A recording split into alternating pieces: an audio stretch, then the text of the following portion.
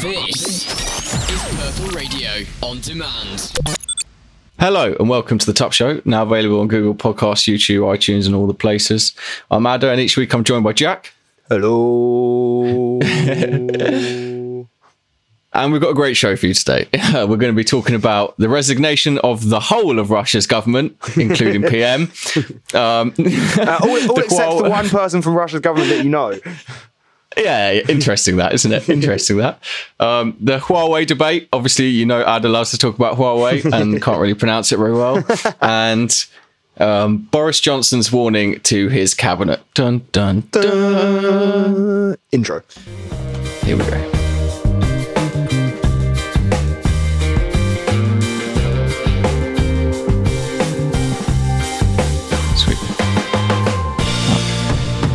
I'm all over the place now. I don't know where anything is or what's supposed to be going. We're having crazy technical issues today, people. I'm sorry about that, but we're doing our best to get around it. If you think it's bad, if you think the technical issues are bad for you guys listening, I'm actually listening to a very poor version of Ada's sound quality because I'm not getting the same mic that you guys are. Everything was a bit rushed. We had some stuff going down, but we're trying our best to bring you the show. The show must go on. So, yeah, first up, as they say, Russian news. So this popped up in my feed the other day and like I was just kind of blown away. I was like, did I just read that too. right? I remember seeing the notification being like, what? Holy crap. So, yeah, the whole of Russia's government has resigned, including the Prime Minister, but not, as Jack alluded to earlier, the person that we all know, Vladimir Putin. And he's still there, of course. Unsurprisingly, Putin is still working as the leader of Russia, as he has been for how long now? He's had 4 terms. 20-something years. So I think the max you were allowed was 2 terms. He did some dodgy thing and he went and became Prime Minister for a while. Put the guy that was Prime Minister in as President, made him do what he wanted, and then as soon as that was over, they flipped back round and then he was back to being President or whatever. I don't know anyway. I don't know how he dropped it, but it was definitely very suspicious. And then this... They did a power switching arrangement. I'll tell you what, the way it worked is I think he changed it. So basically power switched from the president to the prime minister. So he couldn't run as prime minister for a 3rd term. So he became prime minister whilst his mate became president. But then they switched the amount of power each role had. So he still had all the power, but it was just a different and that's role. pretty much what's going on here again. So when I actually read into the article and checked out what had just gone on, it seems like pretty much a repeat of that. So it looks like he's at his term limit, which is 4 terms now. Or what? Oh yeah, I think it's 4 terms now. Yeah, the new term limit. And part of the proposed changes are an extension to the term limit. Surprise, surprise. That's astonishing, isn't it? And also, I think he increased the powers of the other office or one office. I don't know. He's increased the powers of one of the officers, and I was like, oh, it looks very much like he's about to like do what he did last time and just jump into that ship again and take that seat. So, yeah, I don't know. It seems mad looking at it from a UK perspective because for the last, I don't know, however many months, we've been talking about how crazy things are over here and how, you know, there's no democracy anymore and the parliament's a mess and that. Over there, it's just a snap of the fingers, Putin's fingers, and the whole parliament's gone. It's kind of like the Queen dissolving the thing. Yeah, so I'm a bit confused as to why they resigned. Because at first, when you read the headline, it seems like they're resigning in protest against what Putin's doing, right? But then there seems to be other indications that say that actually it was like done deliberately to help facilitate the changes to the constitution. So I'm unsure as to what the actual reasoning behind them doing it was, because, obviously, as I say, it like if you hear that all of the leaders, like employees, have resigned, you assume it's a bad thing. But yeah, I can't figure out whether or not it actually is. So first off, the prime minister. Oh, okay. The position that Putin isn't. There's 2 president and prime minister. The position that he isn't was that Putin is president at the moment, and that Medvedev guy, I think, is was Putin's old homie. This is how we're gonna. This will make sense to everyone out there. That was his old homie, right? That's the one that they did the switch last time. Now that guy's not his homie no more. He's kicked him out of place of being president and has put some new dude in his place, and he's given his old homie some other like gas role, which sounds kind of senior, but it's nothing like what he was doing before. So now he's ditched his old homie. And he's got new homies. Done. And then I guess the other dudes left too. So that's the bit that I agree with you. It doesn't really make sense to me. I'm not sure whether they left because they decided to leave or because they were asked to leave. Well, according to the prime minister, his old homie, Prime Minister Dmitry Medvedev. I don't know how to say that last name, unfortunately. But I'm reading here, it says that he announced that the government was resigning, as I've already said, to help facilitate the changes. So it seems like, according to the Prime Minister, according to Putin's old homie, who I guess is not Prime Minister anymore because he resigned along with everyone else, that he said that he resigned along with the government in order to help facilitate these constitutional changes. So based on that, so that they could I'm guessing that they were asked to do it by Putin.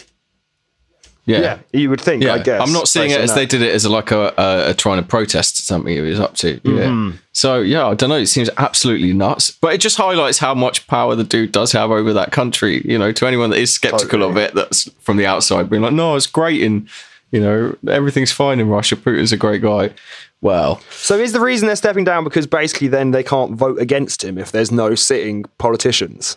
No, because, an additional thing that we have to add into this, I totally forgot to even bring it up, but nice work there, is that they're actually just staying on. So although they've all resigned, all of them are staying on in their positions until there's a new elections and some other people are found to take all their places and that. So I don't really get that, That seems to make no sense. Yeah. I'm so confused. I mean, admittedly, the one problem with us talking about this entire issue is that we're actually so not clued into Russian politics that we basically are coming at this from the most layman position ever. And we only put it in because we're amazed at what on earth is going on. Yeah, exactly. It's like kind of astounding to us with our British sensibilities and that. But yeah, so I don't really know what to make of it, like Jack says, but we're going to keep our eye on the whole Russian situation and see what goes on over there. Yeah, moving on. Absolutely. And this is actually a lot closer to home, but ties into it nicely and is very similar. A message from Boris Johnson to the cabinet. It's almost as if he's been watching what Putin's been up to. He says, shape up or I'll sack you within weeks.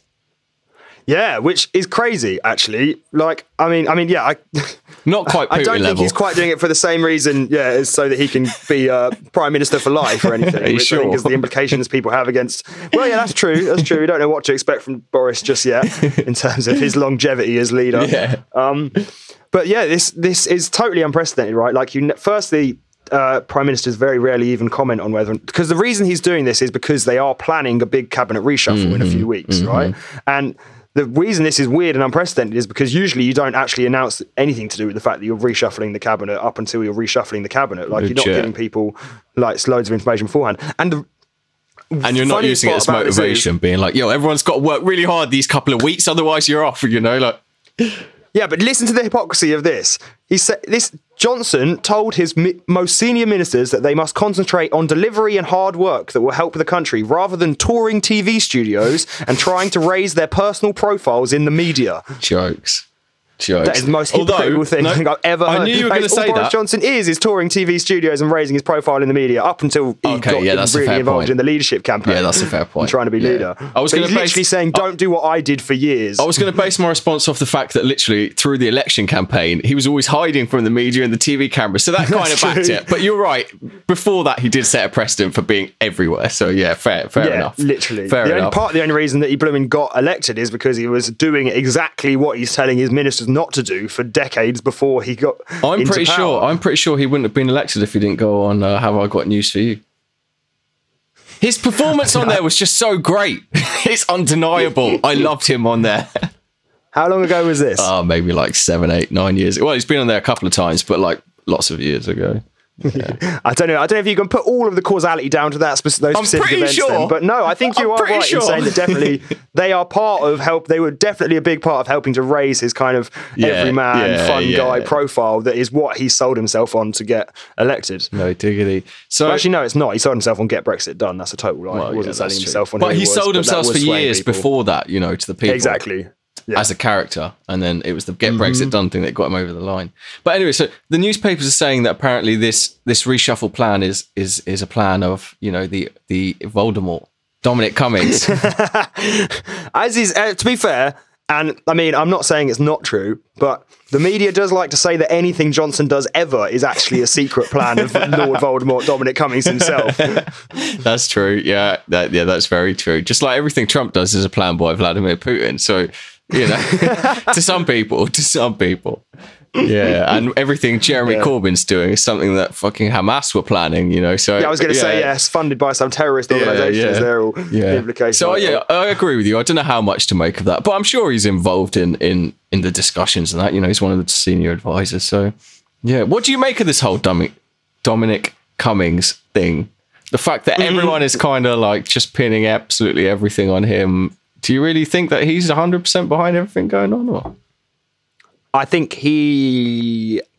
Oh, I was going to say I think he thinks that he's behind everything, but then I paused and was like, actually, maybe he advertises like he thinks it's beneficial to be seen as doing everything for him, at least. So I would say he's probably a fair part of the reason everyone is ascribing lots of things to being because of him. Fair. Maybe because he sees that as personally beneficial to him and is helping facilitate that. And I'm sure he is heavily involved. Obviously, he is the chief strategist. He will be as involved as any other chief strategist, and maybe more so because of his kind of celebrity acclaim that other chief strategists have not had. And also the fact that he's not necessarily towing the party line in the same way that other strategists have had to in the past, because he's not a conservative, as he says. So I can certainly see him being kind of more free and loose in his attempt to alter things, and then maybe that also means that he is more involved than a lot of other strategists. But I do think, as you were kind of alluding to in your question, that the assertion that he is like the puppet master of the Conservative government, I think, is a step too far. I 100% agree with everything you just said. It's kind of rare, but yeah, definitely. Definitely, you know. Yeah. We need to timestamp this being like the one time Jack said a paragraph and Ada didn't disagree with a single word of it. Well, I wouldn't say a single word. There may have been. No, I'm only joking.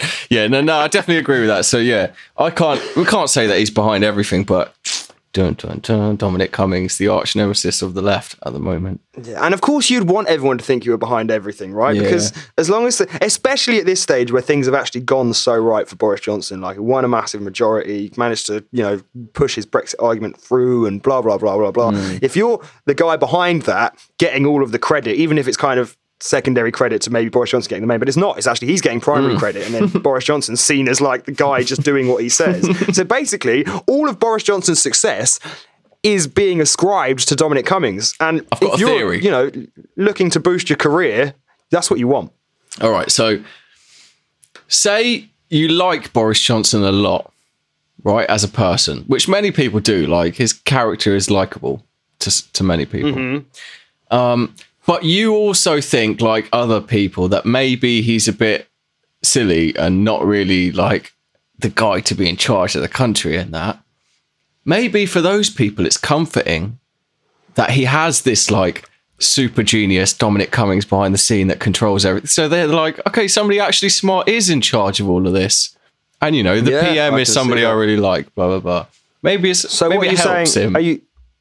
Are you saying that is deliberately cultivated for the benefit of the government, That's or what I'm just not happens sure. to be a benefit? No, of I'm not sure. The way things are. It's an unintended benefit that I can't pin down how much that would help at all. So I'm just throwing it out there. Yeah. And you also can't pin down exactly how unintended it is. Yeah, and whether or not. exactly. Because I can imagine that if you're like the press strategist or something like that, and you're like, we have this character who is considered this super genius and this character who is considered an everyman. Like, if we can somehow team. get both of them, exactly. If we can somehow get both of them to be contributing or believed to be contributing, then people will be on board with that. Yeah, and I'm sure like you would like to see your prime minister, whoever it is, surrounded by people that are, and that not is what imbeciles. people want, right? They want their prime minister to be like a cool leadership, relatable character, but they want all the people around him to be super geniuses who can make everything work. Yeah. So you're kind of putting across the exact and when you idea that people want. When you have somebody that's always spoken about as being like in the shadows but controlling all the really important stuff, you as a layman are like, well, this person must be quite clever to be in that position and like controlling all these things and that, and is spoken about by all like, the deep media being like, oh, look at this stuff going on. Is so you think of that person like, well, it might not be a good, but he's a super genius, like evil genius maybe, but he's a, so. Yeah. Machiavellianism, isn't it? Exactly. Right? At the end of the day, it doesn't matter about all of that stuff. It's the means to the end. Yeah, exactly. So the end justifies the means. I don't know, quite depressing. And also interesting that you brought up the fact that he is quite a well-known dude. It's not many strategists that get to that point. You have like Alistair Campbell and some other heads, but most of them are just in the shadows and that. But he does have And that even the reputation. ones that we did know, and even the ones that we did know were still kind of just like their image was just like well-known politician, whereas Dominic Cummings' image is super genius strategist. Yeah. If you know what I mean. Yeah. You know, like he actually is, his entire identity that we know of is based around this idea that he is the strategist who is controlling everything. Whereas, like you say, someone like Alistair Campbell, like, yeah, people might have had a bit of that idea around, but it was more just like, yeah, he's Alistair Campbell. We know who that is. To which me, is why he's known. to me, Dominic Cummings is the fucker from the thick of it. If anybody, just go check out seasons 3 and 4, and that's Dominic Cummings predicted 10 years ago. It's amazing. The second coming. Oh, he's just great stuff. Great stuff. Yeah, but yeah, so he's had those big successes because he was part of the Brexit referendum initially, wasn't he? The part of the Leave. He was team. part of Leave.eu. Yeah. Yes. So he's got like that big success on his CV, and then am I right? I think he had was loads of big involved with- successes before then. Yeah, okay, fair point. But was he involved with the Trump thing at all? Was that Aaron Banks that was doing the Trump stuff? I'm not sure. He was definitely involved in winning elections in like Africa and stuff like that. Okay. Legit. I'm typing in Dominic Cummings election wins right now into Google, see what we can get. You need like a UFC scorecard for him, you know, like 7-1 and 0 or whatever it is. Never lost an election, undefeated. Yeah. I'm not finding anything helpful, I'm afraid, with fair enough. my quick search. I'm not willing to go on a deep dive mid-episode to find out about Cummings' previous victories, I'm afraid. Sorry, listeners, but you can do that yourself if you're really interested. Yeah, he's undefeated to us. So yeah, like I guess going back to the original bit then, Johnson saying to the cabinet, shape up or I'll sack you within weeks. Yeah, I he's don't basically think putting them on that's- probation Yeah, but I and don't giving think them like that's- specific I instructions. don't think it's that crazy what he's saying there. You know what I mean? I don't think it's that. People are going a bit overboard on this, I think. You know, like... He said it. He said it, okay? But others do it all the time. So it's not something that's like not done, is it? You know, Corbyn did the same. He removed tons of people that weren't on his side, and everyone does the same. But it's just Johnson's Everyone kind does of the come out and reshuffles, said you it. mean? Well, yeah, but also when they're doing reshuffles, in that they are not just like putting people in position based on who is the most fit for education or whatever, you know what I mean? There's politics in it, and they're putting people in promotions and all that stuff. But also people that maybe don't agree with them or are hindering them in the thing, they're pushing out. So that just always happens, and he's just kind of saying it, like, you know. That's not what he's saying, though, is it? What he's saying is, do your job, don't go on TV. And that's how you keep your role, right? I'm sure there's lots of other things involved in why he's in who he will reshuffle in the cabinet. But what he's actually saying to the MPs is just do your job or you're sacked. All right, so which is not something that you hear a lot. here's my question from prime to you. ministers. Is this literally like just a veiled threat at like some particular person that was recently doing tons of TV in the cabinet? Like, is there? And maybe there's a couple people that have just been doing loads of TV and F all. And the cabinet. I would reckon so, yeah, but I don't know who those people would be, I'm afraid. I haven't been watching enough conservative politics true. TV to actually identify who the ones doing the constant on the media rounds are. Yeah. But yeah, I would assume that at least as much as he probably is directing this at all of them, the reason he's probably done it like this is because there probably is one or two people he's seeing as the significant culprits of this that he needs to tell to sort their shit out. Well, yeah, like politicians being on TV is good. They should be speaking to the public, but at the same time, there is an element. Maybe some are just doing it to bolster their media thing, and they could be spending their time doing other stuff better. So I don't know. I'm not sure. Maybe he's got a point. Yeah, and I would say, I get what you say about talking on TV, but just your phrasing of speaking to the public, it's that's not kind the of best talking place. at the public, Yeah, I isn't it? It's agree. not really to the public. I agree. Yeah. TV is a very bad place to be doing it, but like it's there. You know, they're still stuck in their old ways. They're moving on slowly to doing better stuff than that. But yeah, True. TV And still I has just a also, massive like you were- reach. That's the one thing that like is you were sad. alluding to as well, I don't think it's actually ridiculous that this is even the reason it's a news story is because it's unprecedented for him to do like what he's doing in this way. What shouldn't be a news story is a boss telling his employees to do their job or they will be fired, which seems to be a big part of what this news story is around, right? And it's like, no, he's literally saying, look, we've got a deadline coming up, we've got work that needs to be done, let's focus on doing that, shall we? And people are getting an uproar about it. But I think that comes generally down to people being in uproar with Boris Johnson anyway, and the controversy that is his leadership. Yeah, it's kind of like with Trump, literally anything that he puts forward, there is like a massive group of people out there that are like, no, tear it down. You know what I mean? Totally. because of who it's put for. I'm sure there's a couple of great things. Well, maybe great's going far. A couple of good things he's done, you know what I mean? But yeah. Or at the very least, even if you don't want to go that far, I'm sure there's definitely things that he's done that Obama did as well, that Obama was praised for and Trump is not. You know what I mean? Like, it all just depends on people's opinion of the person in charge, doesn't it? Where, how they perceive their actions. Definitely adds to it for sure. So like loads of these newspapers are just waiting for anything to write about Johnson. That's kind of interesting because there's a bunch of people out there that will buy it and be like, oh damn, what's he done this week? Oh no, did he say that to the cabinet? Holy crap! Holy crap! We're living in a dictatorship, man. These are all Nazis around us. Anyway, I'm going a bit far, but some people are on that mindset. I think you did go a little bit, but you know, no, you're right. Yeah. Some people take it that far. So anyway, shall we move on? Yeah, this is the second episode in 2 weeks that we brought up. No, we need to stop this. Trump sends anti-Huawei spokesperson to the UK. It's more than just that, actually. Yeah. Basically, is the spokesperson to come and tell like our politicians, or is it to come and tell like us, the public? I think they made a public statement, but yeah, I think they were coming to warn the politicians and to try and convince them not to go ahead with this deal. But I do feel like they went on TV at some point as well. Legit, they definitely have been trying to convince the UK to stop going ahead with Huawei deal. Yeah. That's definitely, Yeah. So this is as we've spoken about this before, but basically, this is the 5G Huawei combination thing that's planning to be going down in the UK. That we're getting very mixed reviews of. The US has an answer to it, man. So you know how China is threatening the US with its technological dominance, being the first nation to develop advanced 5G technologies and that. Well, I think it's Virgin. I don't want to throw them under the bus. So the telephone dudes in America that are doing the stuff have developed 5G as well. I think it's called 5G S or something like that. And what it is I just love put S on the end of it. It sounds better than the old one. Oh wait, they've got even more. They've got 5G plus as well. Anyway, but what it is it's 4G, but on your phone, the symbol that says 4G says 5. Bugger off.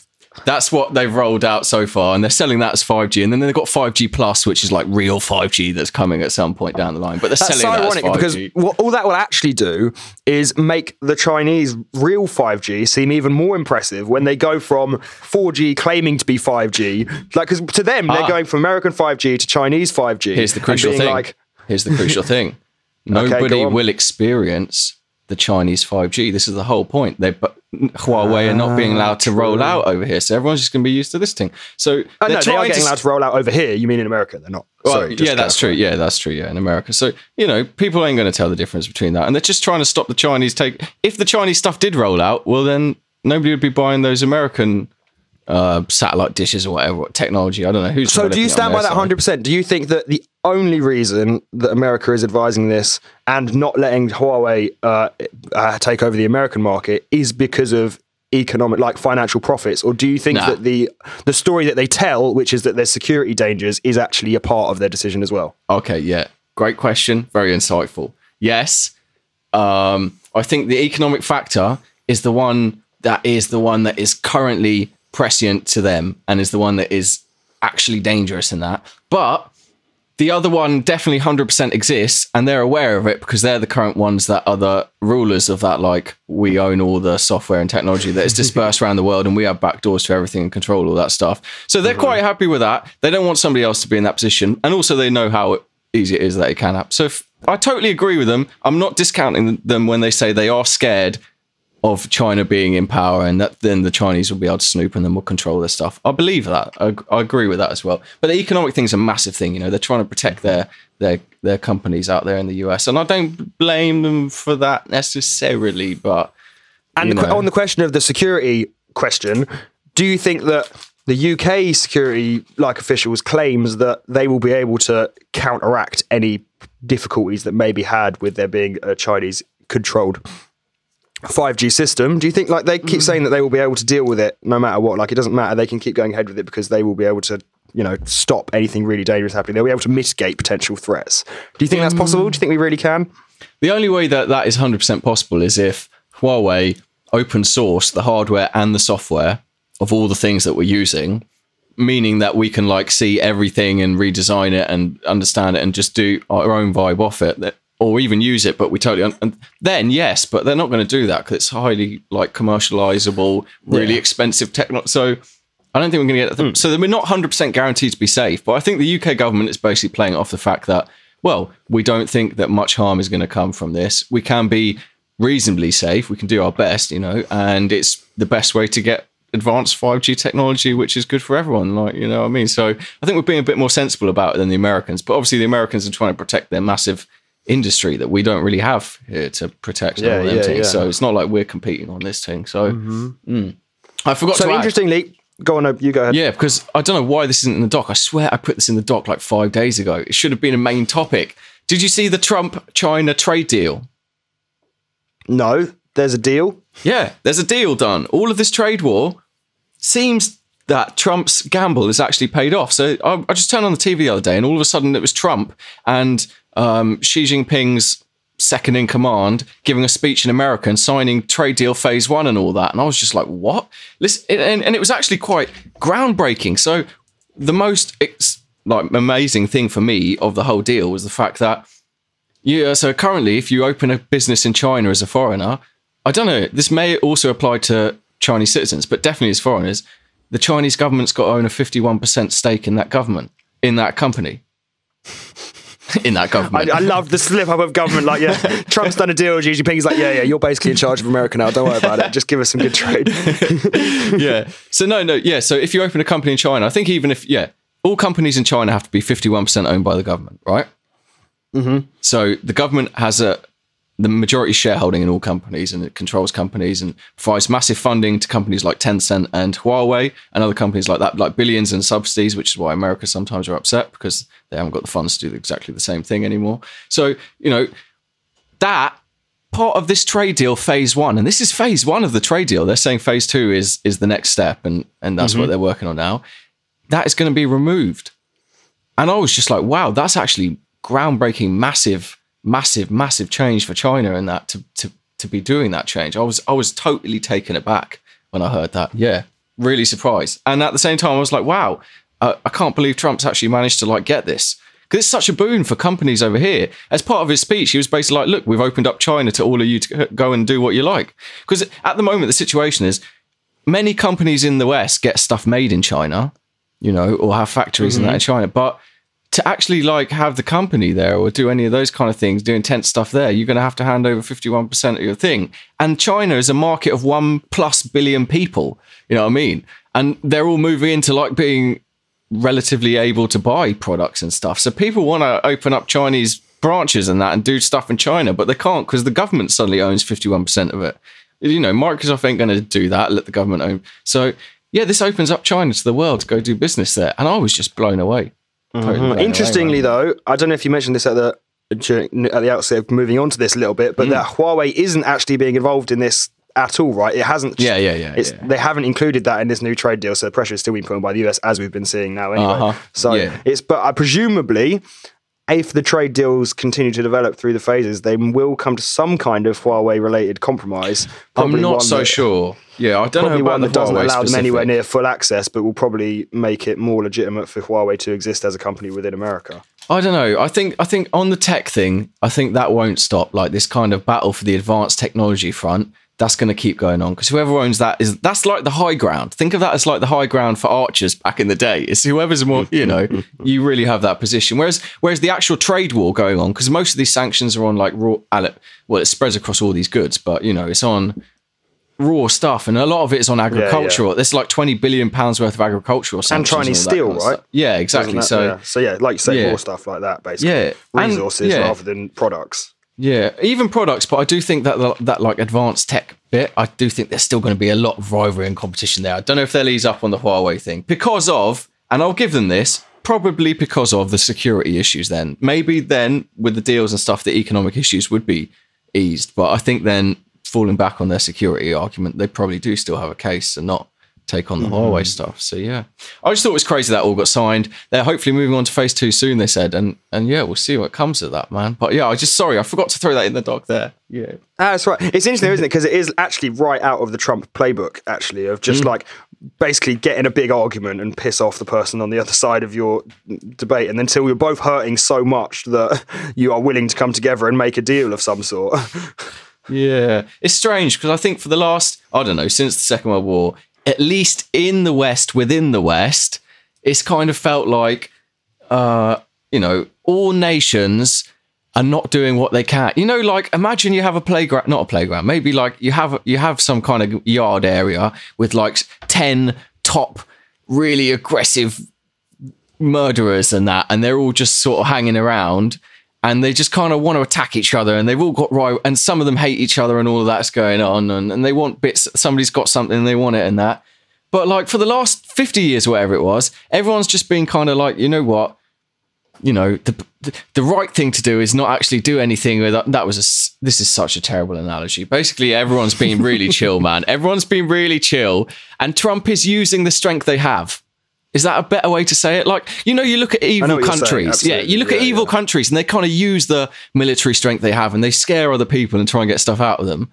Whereas everyone seems to be bare chill and not doing that, even though, like, England's powerful, America's powerful, France is powerful. But we ain't. But do you want people to be doing that? No. That's my next question then. You don't want big powers to just be throwing their weight around and getting whatever they want. Exactly. Because all you're actually going to do is end up creating more of a disparity in power between nations until the most powerful nation is the only powerful nation. Yeah. Which is why I think most people in America, not most people, a lot of people in America that are like internationalists and that and see the agree with you 100% on that. But then there's also a lot of people that live within that country that are like, wait, we live within a really powerful country and we're not doing very well. Like personally, economically in life, as a person, I'm not saying the whole country. And then they're looking at other countries and being like, well, what's going on there? And all of a sudden, like, they used to be nothing compared to our stuff. So then they might be willing to support somebody like Trump that's like, yeah, you know what? Let me just use the power of our country and get what we can from the world because we deserve it, man. And then the others are like, no, you lot are wrong. You're evil. And I agree with them guys. But so sad. Yeah. So sad when you put it like that. Yeah, I don't know. I want people who are trying to cooperate, not people who are trying to throw their weight around. Yeah. Personally, but the thing is, if you're doing all right, most people, I think, come round to the kind of like, I cooperate and stuff like that. It's fine to do that, but like if you're doing really bad and like life's really hard, man, then it's harder to be in that kind of mind frame because people ain't helping you out. The state ain't really helping you out. The only thing I'll say that actually also makes me sad about it is that those people, in my opinion, would be, and probably in fact as well, but I guess my opinion I will assume is fact because that's just the way cognitive bias works. But like, it just seems to me that those people are misattributing the problems that have led them to the situation they're in, right? Yeah. Like it's actually like very much more to do with domestic infrastructure and policy that is causing people in America to not have have a reasonable quality of life. If that is the problem, not some argument with China. It's the fact that America has enough money to be investing in every little village and town within its country and doesn't. I 100% agree with you, right? But hear this then. What about if one of the people that has the kind of person we're talking about hypothetically here, what about if one of them said to you, I also agree with you, but for years that's been the case, nobody's doing anything about it here, like spreading that wealth in the country, but we can use our might and make more money off China, so why don't we do, like Trump's doing that, it's working, like, whereas the other thing doesn't work. You might say that let's not pressure other nations. Gonna do it. If you're continuously voting for presidents who aren't going to do it, then yeah, of course it's never going to happen. And I understand that at the end of the day, you only really get, unless you're a member of one of the either the Democrats or the Republicans, you only get to vote on the person that is chosen to be put in front of you. But like, it still is. If you want something to happen, you've got to be voting for the person who's going to make that happen, not saying like, oh, well, it hasn't happened for so long. Because, the reason it hasn't happened for so long is because all of your presidents are so focused on foreign exploits and invading other countries and military might that they're not putting their money. You know what I mean? If you want people to be funding public infrastructure, vote for people who are going to fund public infrastructure, not vote for people who are going to build new missiles and go bully other countries. Like, I get your argument that they're like, this hasn't happened for a long time, so let's try something else. But it's like, no, you actually haven't tried the thing you think you've been trying for the X period of time before. Oh dear. I don't think I've ever heard you get so worked up on the show before. It's great. Yeah. I don't even know why it annoyed me so much, but it really did. We'll send you over to America, bud. I think you should campaign against Trump. You could probably be the Democratic candidate this time. That was a great speech, man. I can't remember most of it, but it was great. That's the hallmark of a great speech. You leave just thinking, that was dope, man. I agree. You just leave with a really definitive yeah in your head, but you've got no idea what you're yeah-ing. You're just like, actually. And on that note, let's move out of the main topics. I think we covered the Trump thing and the Huawei thing. Although I will just say, they do make some stupendously dope phones. Oh, mate, I went to... and laptops. I went to the... it's called the Light Festival that they have on in the town that I'm in at the moment. This was a few months ago. And I went with this guy and we were taking videos of like the cool lights and stuff at night time. And honestly, on my phone, like good Samsung phone, it was basically just a dark screen with a vague light kind of in the distance that you could see.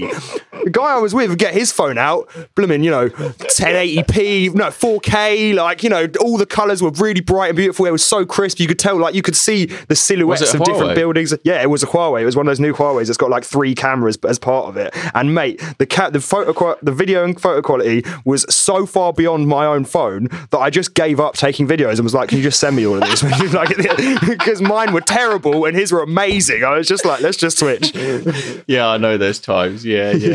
You know what? This is just a joke, but it's conjuring up images in my head of like all this Huawei tech is just so advanced, what they've got going on in China, that we're all just being hidden from it by our governments. They're like, nope, we can't have none of this great stuff over here. It's like they're going to put up a Berlin Wall around China and just keep all the great stuff over there, and we're just going to be using our crap old Samsung Japanese imports or whatever. And then China will literally be like Wakanda from the Marvel films, where like their technology is literally space age, and we just don't know about it. We've got no idea what's happening behind the they'll have an elevator direct to like space from China, and they'll just be going up and down, and bypassing us. Yeah, Elon Musk is testing out how to send like new types of rockets and that, and China's like, oh, what we made a teleporter to get there ages ago, mate. I don't know what you messing around with rockets for. We're way past that. Yeah. We've actually mined the moon for all its resources already, bro. There's no point going there anymore. It used to be America that people were like, it's probably them that have like communicated with aliens and are doing advanced stuff with them and are leaving us out. But now it might be, China taking the reins. As soon it's going to be them that conspiracy theorists are focused on. No doubt. Right, anyway, totally unrelated. Holy crap. All right, so this was sent in. Lauren threw this at us, and I just thought this was so hilarious. Yeah, I know. When I saw that, I was...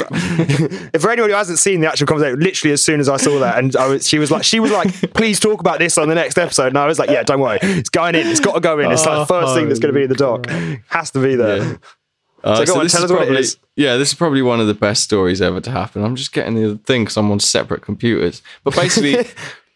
Akon, who everyone remembers from his classic hit, Mr. Lonely, and do you remember any others? Did he do the one, you can put the blame on me, you can put the blame on me? Was that Akon? I'm not sure. I'm not going to lie. Because that was also a really dodgy one. I think that was a story about how he had sex with an underage girl at a club and was taking the blame for it. Are you sure that's not R. Kelly? I don't know. Nah, blame it on me, definitely. I'm typing it in now. Akon, blame it on me. That song is... Well, yeah, this is all like spurious allegation. Jack's read this. We're not saying he's done anything. But, so, Akon. So he's basically now he owns a city in Senegal, which is basically what we all aspire to do, really. Where in Senegal? Do you know? I'm not 100% sure. You're asking me really hard questions here. Sorry, it's just I've been to Senegal. I was like, I wonder if it's somewhere I've been. But all right, okay, legit. No. I think it might be a new city that's being built, like a futuristic kind of city. And just to clear up the Akon allegations I made earlier, the Wikipedia page says that the song was made after the nightclub incident, making it sound very legitimate, in which Akon did a sexual dance with an underage girl. So that must have been a news article at the time. He obviously didn't realise that she was underage, and then he released this song to apologise, basically, and saying that it was all his fault. All right, Akon. Well, anyway, he's moved on from doing those kind of things to now he's out in Africa and he owns a city in Senegal. Did you hear about that? Did you know that? So anyway, he's done that. And not only that, but he also owns his own cryptocurrency. Yeah. This nearly floored me. Everyone who's anyone nowadays has their own cryptocurrency. Topcoin is coming soon, don't worry. Not going to lie, we spoke about that as a gimmick once. Yeah, we did. And actually, Bitcoin's been on its way up this year a lot. Yeah, people have been making quite a bit of peas again this year, but another crash is coming. So I'm not saying to anyone invest. But yeah, so everyone, like Jack says, everyone and their dogs got either a podcast or a cryptocurrency. We fall into the first. Yeah. And Akon is gone for the second. And the name of it is so brilliant that, honestly, he needs to have this cryptocurrency. You know, if he didn't have it, he should have made it just to have it, just so that people can hear the name. It's called Acoin. Obviously it is. Like, if you actually, when you see it, you're like, he couldn't have called it anything else. Like, actually, but like, good on him for thinking of it. But when you see it, because when you see it, you're like, yeah, it had to be. There's nothing else he could have called his cryptocurrency.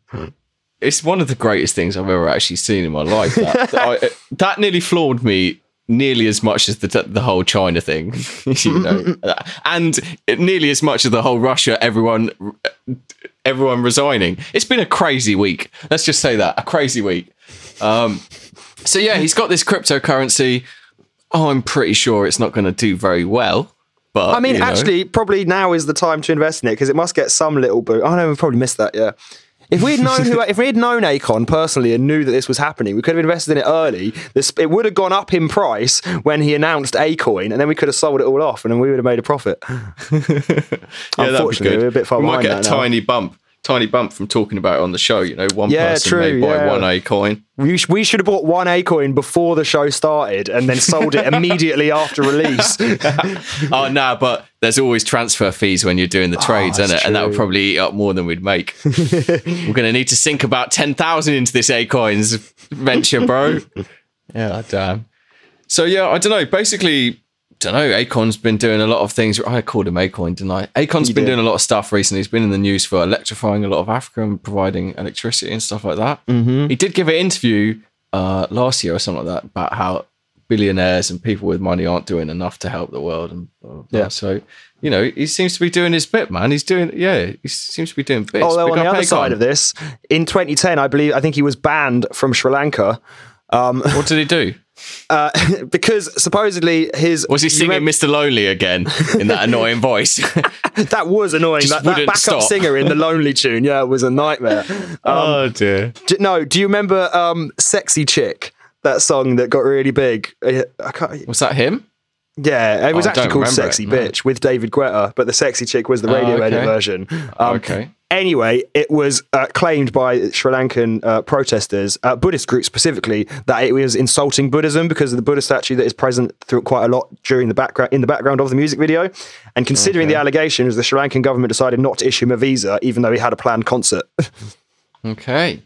Wow. Yeah. I mean, I don't know how much he had to do with the set design of his music video, but maybe he did.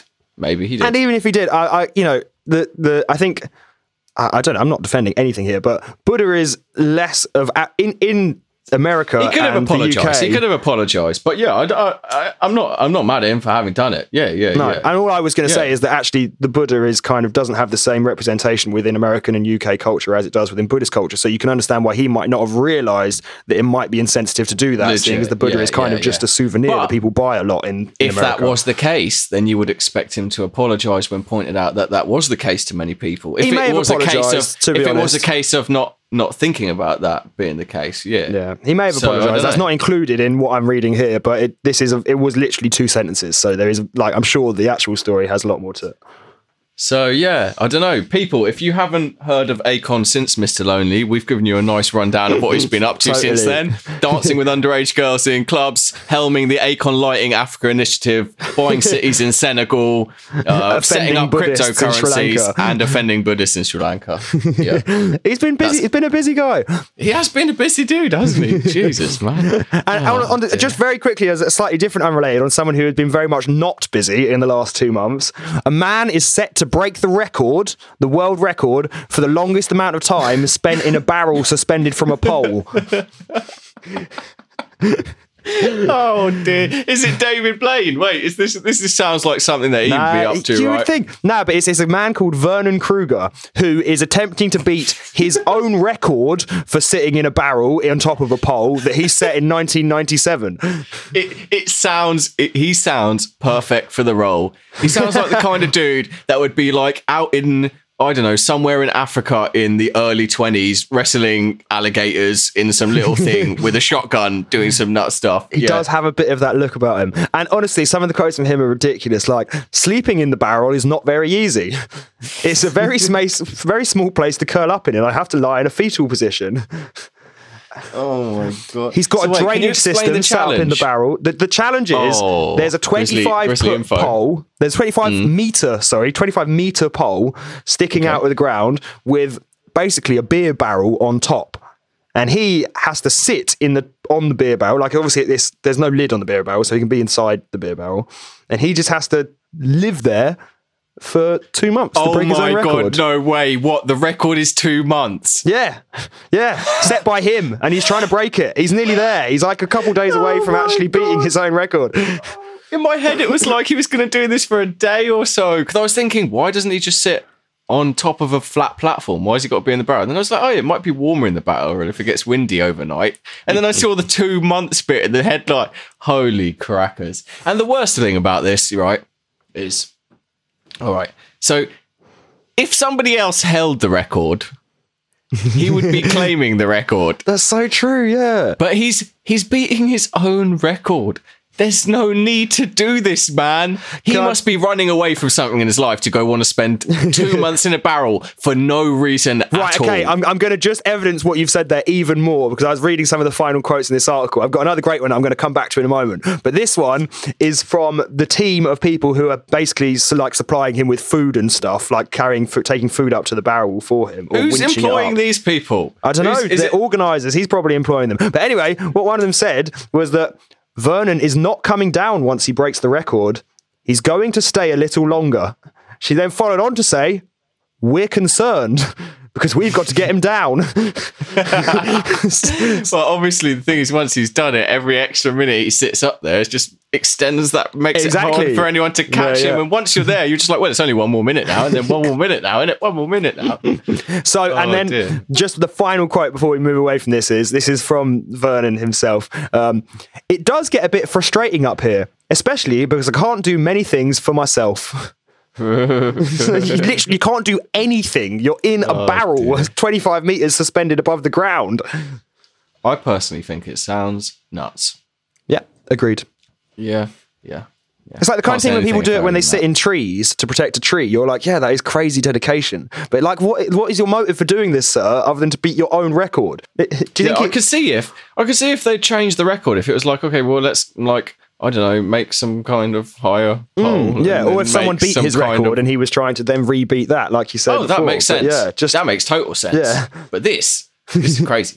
Very crazy. Unless he can see that there's some young but very promising pole-sitting world record hopefuls out there, and he's like, whoa, these guys are actually, if I just leave this record as it sits, they can do it. But I know in my heart of hearts I could actually probably double my record, but I just did that. So let me just go set the thing now. I'm not even sure what it's measuring as a record though, right? It's just measuring someone's stubbornness to stay in a barrel. Exactly. Thank you. That's the last point we're going to crucify him on, is that the whole challenge itself is ridiculous. Yeah, exactly. There's no skill involved. There's no even I'm pretty sure there's no balance involved in this. No, it's on, like, it's a pole with like a flat thing on top and then the barrel placed on top. The barrel is not moving. The only thing maybe you could say is that he has to stop himself from falling out of the barrel. So the challenge is seclusion and confinement without tripping over.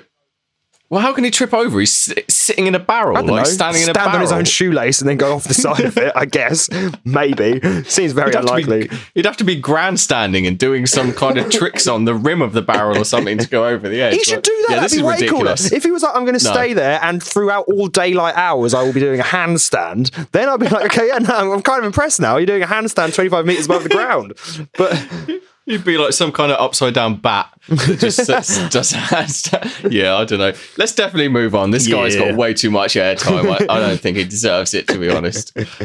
All right, so into the roundup then. You got anything you want to touch on? Yeah. All right, so yeah, this the mental health director of the NHS wrote to the gambling industry, like some kind of open letter to like many of the major players, I think some watchdogs and also the big companies and that. Saying many stuff, but basically being like, look, there's a big problem around mental health and gambling, and you guys, although you say you're doing a lot, you always see those adverts like, look how cool sports are, and you can gamble with us, and by the way, gamble safely, man, that kind of stuff. Like they exist, but I don't know what the mental health person from the NHS is saying is that they don't go far enough, and they're not doing enough to actually help. Just like, but on the thing that I do know about vaguely in this area, like the fact that we've all seen the gambling adverts where literally for 20 seconds at the end of it, they go, by the way, you've got to gamble aware, just so you know. Really quietly and kind of like, okay. With cigarette warning label, packets on tobacco warning labels, it is a directive that it has to take up over 50% of the package so that people actually pay attention to it. Well, it has to be over 30%, but it's recommended to be 50%. You've gone a step too far, G. With cigarettes, the direct analogue is you're not allowed to advertise them on TV. Yeah, that's very true. But I'm saying that even when you are selling your product, which admittedly you kind of basically can't now as a tobacco, you still have to put the dangers of it in, like, taking prominent. It has to be prominent and aware. Whereas gambling, it's like no doubt. What's even worse is that you can advertise it. But the fact that when you can advertise it, they don't even have like a demand for you to actually make people aware that gambling is a dangerous thing is ridiculous, or at least not in any real way. I think they do. Yeah, exactly. That's the crucial. There's not in any real way. There's a demand to like make sure that these things are like visible. Do you know what I mean? But it's kind of like what I call disclaimer culture, where the whole world is about kind of making sure that somebody else knows if something can go, you just make sure they know, and now you're kind of not to blame. These gambling companies are like, oh, well, you will, it's not. No, what you're saying is that the gamble aware thing isn't there to make you gamble aware. It's there so that if you try to call them out for having gambling addiction, they can say, "What? We told you to gamble aware." Like it says it right there. Exactly. Yeah, and not just for the companies, but also the government. That benefits the government as well. Because they're like, "Oh, well, you know what I mean? We've got regulation in place to make sure they say you're gamble aware." So they can be seen to be doing something, even if they're not really. It benefits them all to have these kind of things in place. What it doesn't benefit is the people that are actually kind of vulnerable to it, because nobody goes into a gambling shop or whatever it is, or a website for the first time and like puts all their money on something and loses everything. You gamble, and then and it might become a problem at some point or whatever, but so you can slip into these things, and having these little signs there saying and having these little signs saying this you got to do it safe, but it's not going to stop people. Like having the things on cigarettes doesn't stop somebody that is been smoking for 20 years and doesn't, so no. What those, just defending cigarettes for some reason. It was a bad point. That was the last bit right there was not great, but yeah. All I was going to say to counter it is that what those labels are generally designed to do is to deter new smokers or irregular smokers. It's not about getting people who are already addicted to quit smoking, because we know that that's never going to actually work just by showing them the dangers of it, because they're fully aware of the dangers of it, but they're all addicted, so it's not going to stop it. And I also think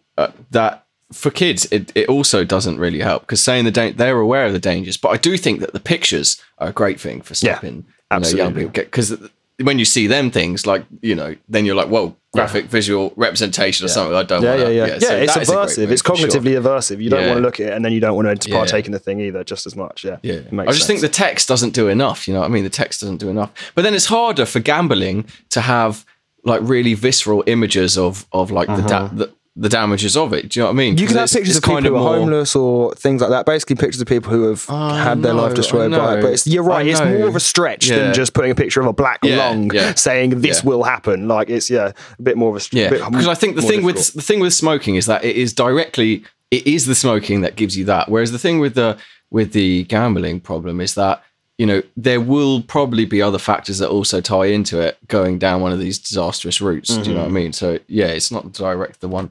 But so I think that's a difficult thing for them to balance out. But what some of the things that they're planning to do, which I think are all seemingly good moves, and just based off these few things that seem like, oh, they're quite sensible. I'm sure there's probably other things that I've never even thought of that are quite easy and quite sensible to do. But some of the plans are to ban using credit cards to place bets. That's going to come into effect. Great on the 14th idea. of April. We should do that with more things anyway. There's massive loads of research that shows that you just have less appreciation of the amount of money you're spending when it's on a card than if it's cash. That's a fair point. And also, obviously, like, you know, it's instant kind of debt. You're not really spending your money. And if you're able to use that in a betting shop when you do have an addiction, and it's kind of hard to resist that, then obviously... Yeah, you're right. So it's more instantaneous for them to be able to just chuck their money at it, and there's less cognitive fear. Like when you've actually got cash, you actually have to be like, I'm handing this note over in exchange for this much return. Whereas when it's card, it's just like, boop, don't even worry about it. Yeah, so yeah, I think that's quite a good move. That sounds sensible, at least. Like, you know what I mean? And then also, this is something that ties into football. You know, there's quite a lot of websites out there where, like, if you pay to bet on the game, you can kind of watch the game live on your phone or whatever it is on the app.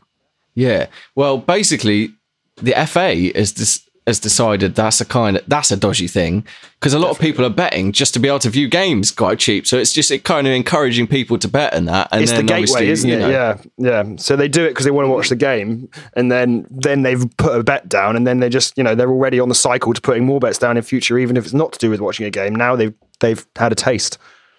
Yeah, I'm reluctant to go the whole gateway thing, because people say that on a lot of things, and I'm not 100% sure about that phrasing. But it definitely, you know, the more you're doing this thing and enjoying it, the more you're going to do this thing and enjoy it, probably. So, yeah. And until you've experienced something, you're never going to get addicted to it, right? And if another entryway to trying it for the first time is just because you want to watch a game, not even because you want to gamble, then you're just creating another avenue that people can try it for the first time, which then some statistic of that people may become addicts and make the company a lot of money and damage themselves quite significantly.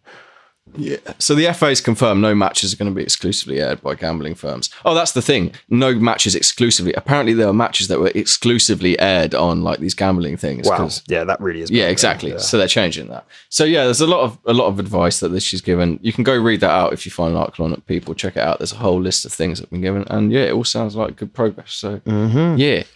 Anything else? I've got one. Go on then. This is kind of interesting. Boris Johnson's talked about potentially moving the House of Lords out of London.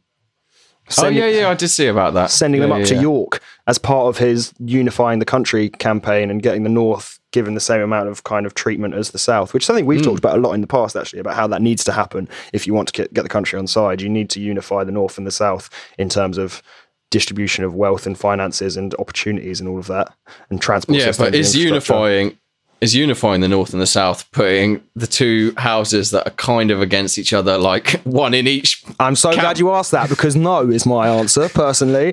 This seems to me like it is something that is a gesture, isn't it? It's a symbolic gesture. Absolutely. There's nothing else. Yeah. Because it might have some small. Or it might have some benefits. I argue it could have quite a big impact on the House of Lords deliberations on things. Because one of the things people say about the House of Commons, and the reason that it's so southern focused, is because they all live in the South, because they have to be able to get to Westminster every day. So they are experiencing what it's like to be in the South, and therefore are prioritising things based on their experience. But if you have the Lords living up north, then in order to be able to get to the House of Lords, then they will at least be changing their perspectives on what it's like in the north, because they'll be there a lot more often, and then that might change the way that they act. But at the end of the day, it's just the House of Lords. It's not the House of Commons, and the House of Lords doesn't choose what, gets put through. They just amend it. Yeah. So yeah, I can definitely see there might be some potential benefit of that. But then, like, you'd really want some MPs. What MPs come from everywhere, don't they? So they all move to pretty much all live around London when they're an MP, because they have to be able to get to Westminster. Like it's where their job is. The most important thing we do is move Parliament and the House of Lords to the midpoint of the UK, which is probably around York or just below, isn't it? Yeah, I think that's like our hereditary capital, where it used to be up somewhere in around them ways. So we should move it to the midpoint of the UK. That is the best place for that to be, I think, personally. Yeah, no reason for it to be anywhere else. And literally have a really good transport network so that people can actually still live within their own constituencies and get there would be good as well. Or have some sort of system by which they don't have to be there every single, I don't know, because you want them to be working every single day. They can still be working every single day. The only problem would be the cost. The only problem would be the cost of moving of building stuff over there for them to sit in. Yeah, don't know. Based on It's this a tough picture, one, it but I looks think like if things Nottingham are is moved, it should approximately be this. there. I think Nottingham is the centre of the UK, based on this picture of a map Legit. of the UK that I've got. So yeah, Nottingham, Legit. get in. You're now the head of our political power, according to me. Honestly, and Ada. I do think we should probably wait about 10 years before we do this, though, just to make sure that none of the other homies in the UK break off, because then all of that will be screwed and we'll have to relocate to make it the centre again, you know. So we'll just make sure on the boundaries first, and then we'll do the thing. We'll do the thing. Cool. Yeah. Anything else before we and round off? I'm just going to quickly chuck in these headlines. I haven't really got much to say about them, but they're both great. Prince Harry spotted in pub having a pint with the lads. He was in a pub just near Chelsea with like 7 homies, and apparently like, well, I guess it is newsworthy, but yeah, that was in a lot of newspapers, and I just found that kind of cool. He was like, you know what? Yeah, he is actually distancing himself from royals. He's just gone out for a pint with a couple of. I'm sure he didn't do that recent. Well, he has been known to do that a couple of times, but yeah, big up Harry, man. Yeah, there's that amazing that's old. cool. I never know if that's actually a real picture of him. That really famous picture of like him looking totally off his face, being dragged out of a club by like a bouncer. You must have seen that. It's like the most famous. Like everyone uses that as the Prince Harry session picture, but I don't know if it's true. Definitely, probably true. That definitely probably is true. Yeah, there's a lot of stories out there from people that know him. That the dude's a cool guy. That's all we can say about it. So big up Harry. And we covered that last week, really, the whole Harry and Meghan thing leaving. I will just say that the Queen has officially announced that they will be doing that as well. So the Queen has officially announced. What was the statement? That she totally supports their decision, but would have preferred it if they had stayed part of the royal family. Doesn't sound fully supporting. I get what you're saying. If you had said I am supportive of it, but I would have preferred this, and that would be true. But saying you're fully supportive of it, but you don't like it is a bit more. That's where you're kind of contradicting yourself within one sentence. Yeah, well, yeah. She's been honest, though, hasn't she? She's been honest.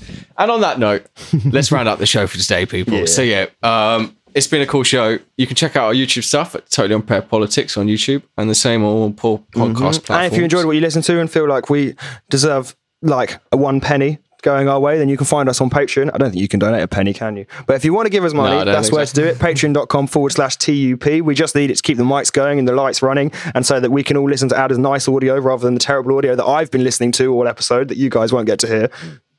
And so I can get that Lambo finally.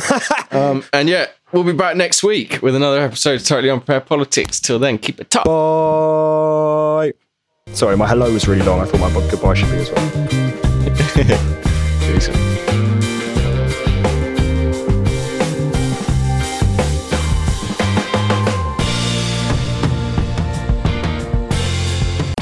Purple Radio Podcasts. Thanks for downloading this Purple Radio podcast. For more great content and to listen live, head to purpleradio.co.uk. Purple Radio Podcasts. Thanks for downloading this Purple Radio podcast. For more great content and to listen live, head to purpleradio.co.uk.